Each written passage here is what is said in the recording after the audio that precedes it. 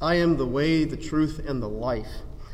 It's a very common phrase that we hear throughout the Scripture, or at least in the Gospels. We hear this regularly. It's a very quoted statement from the Gospels, but it's very deeply profound.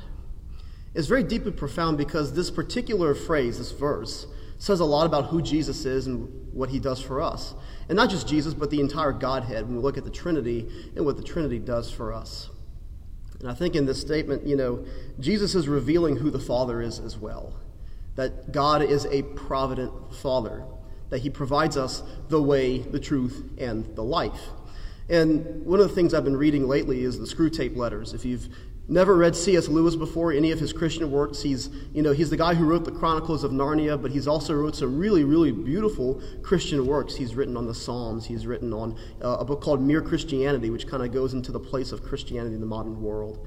And then one of my favorites is the Screwtape Letters, which he writes from the perspective of a demon who is trying to mentor his nephew, who is a junior demon, into how to get people to fall into sin.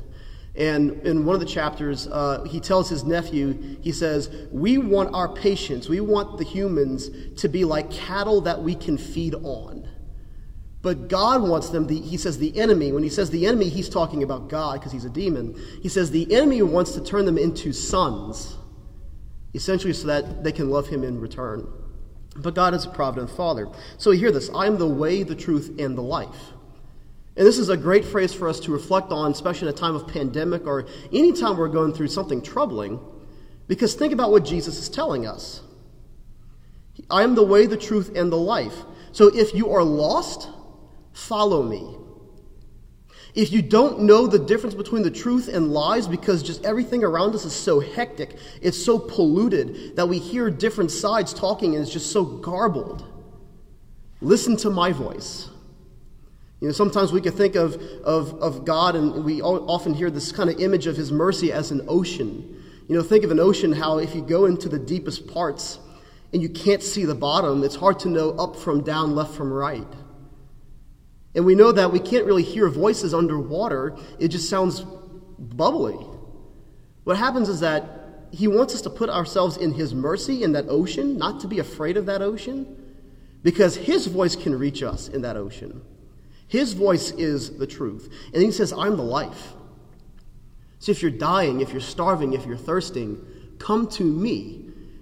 And think of the necessities of life. I was actually just watching a friend of mine who's a teacher doing a Zoom lesson for her students, and her dad was setting up shelter, showing them the different necessities in life, and he was building a tent. Here's her father. Here's a father who is building a place.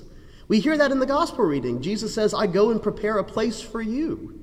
But think about the necessities. When Jesus says, I am the life, Jesus is our food. He gives us himself in the Eucharist. He gives us shelter. We just hear in the gospel, I go to prepare a place for you. And he's also our clothing. We hear St. Paul writing in his letters, put on the armor of God. God fills all of our needs. It's right there. It's so beautiful to see that he, in all of the gospels, that Jesus is telling us, I am everything you need.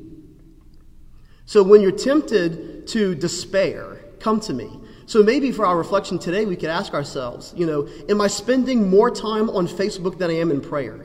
Especially when it comes to, discerning the truth from lies. That's the difference between us being cattle to be fed by the demons and then being sons, to spend that time with our Father in prayer. So maybe ask ourselves that. How much time are we spending on things like social media trying to find out the truth? Whereas we should be going to prayer more and asking God to help to reveal us the truth. Because he is the way, the truth, and the life.